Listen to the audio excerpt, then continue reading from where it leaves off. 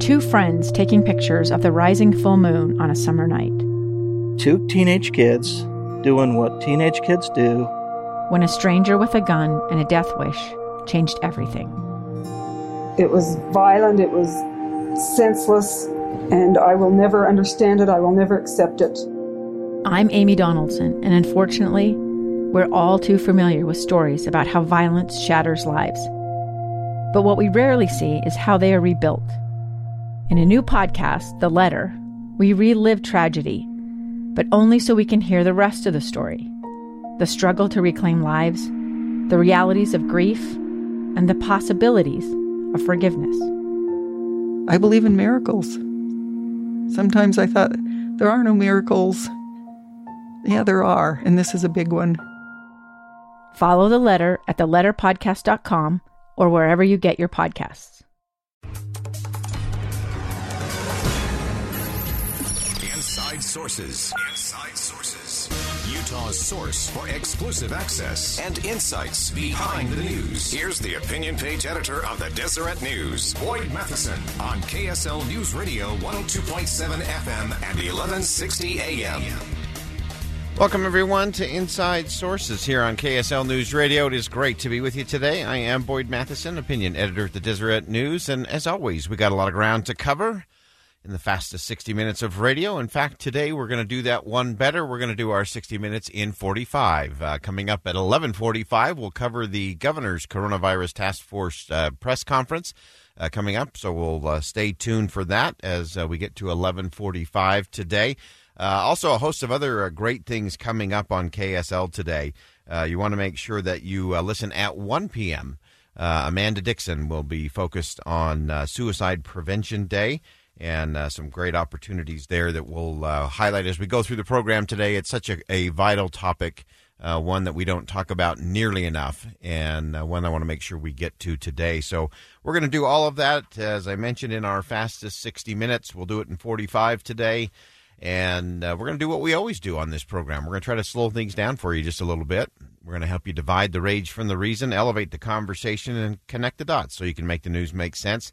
And right now I'm actually watching on the floor of the United States Senate. They're taking a procedural vote right now to limit debate on the what's being called the skinny bill, the $1 trillion, pretty bad when $1 trillion equals skinny. I wish I could figure that out for my when I step on the scale in the morning. If $1 trillion is a skinny bill, I'd hate to see what a big fat bill looks like. But right now they're in the process of doing that. They need to get to 60. Doesn't look like that's going to happen. So that will probably bring that to an end. But we'll continue to monitor that as we go through the day.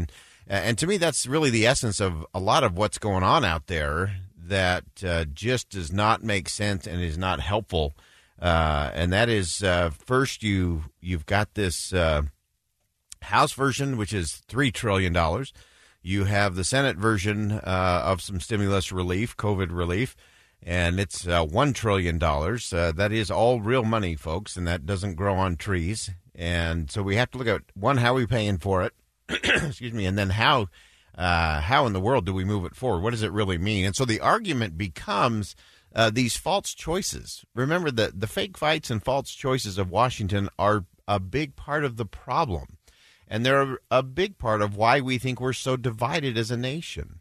And so I want you to just listen for a second to both Chuck Schumer, leader in the Senate, minority leader, and then we'll also get Mitch McConnell, who leads the Republicans in the Senate, the majority leader. And they're both coming from very different places on the map. And neither one is giving any inch in terms of the politics of it, as opposed to the policies of it. So let's start with Chuck Schumer. Here's what he had to say. The bottom line is very simple. There are only really two choices. Choice one, negotiate for them. There are only two choices for them. Negotiate with Democrats and meet us in the middle. Don't say it's your way or no way. And if we do that, we can accomplish a whole lot of things.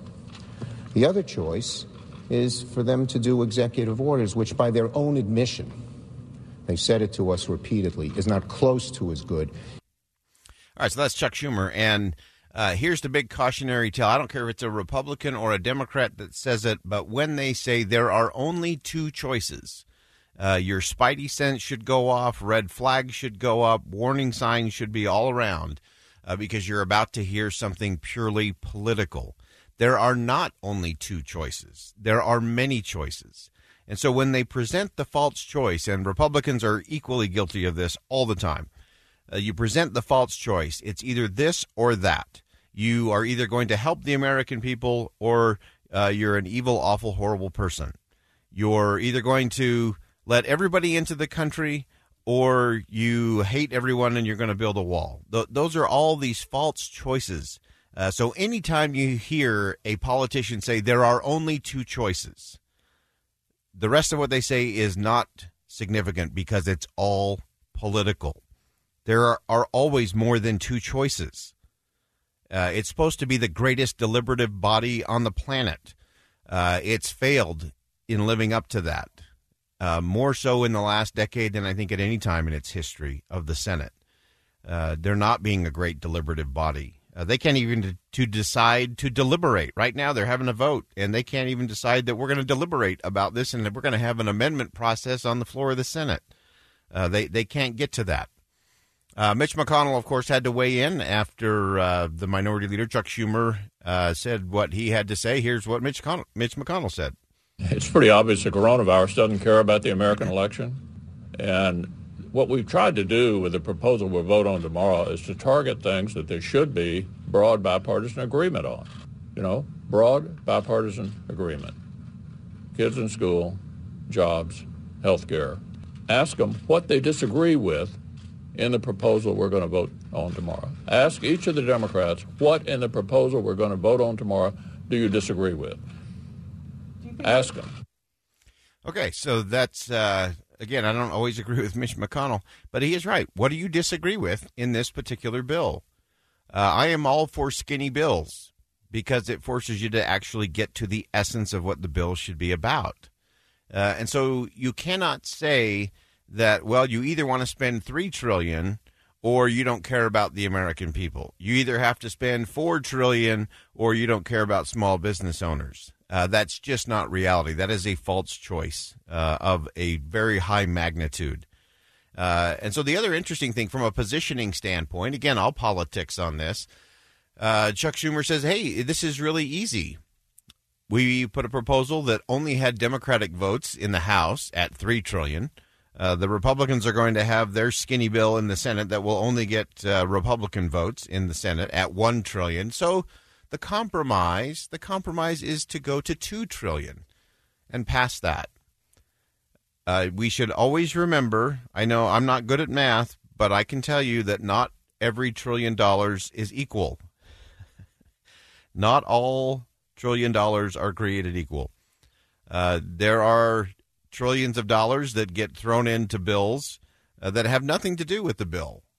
We know from the last round of stimulus, that was about $4 trillion, by the way, that had all kinds of things in it that had nothing to do with coronavirus, had nothing to do with helping American workers, had nothing. They were all just pork projects for special interests that got shoved into the bill.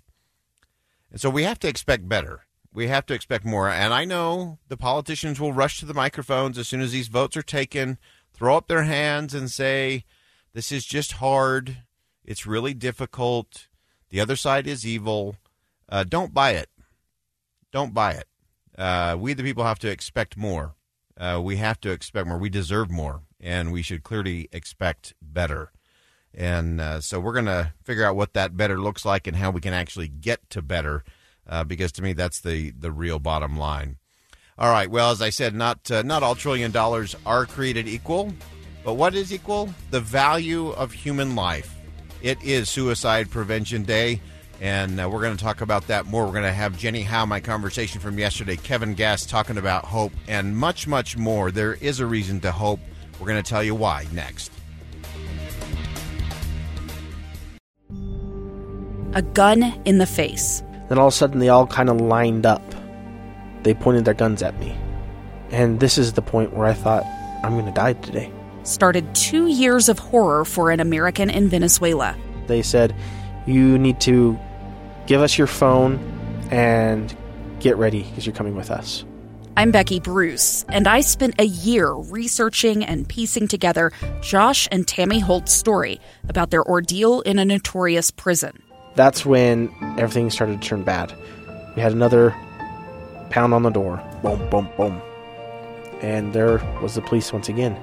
You can binge all of the episodes of Hope in Darkness on KSLpodcasts.com or wherever you get your podcasts.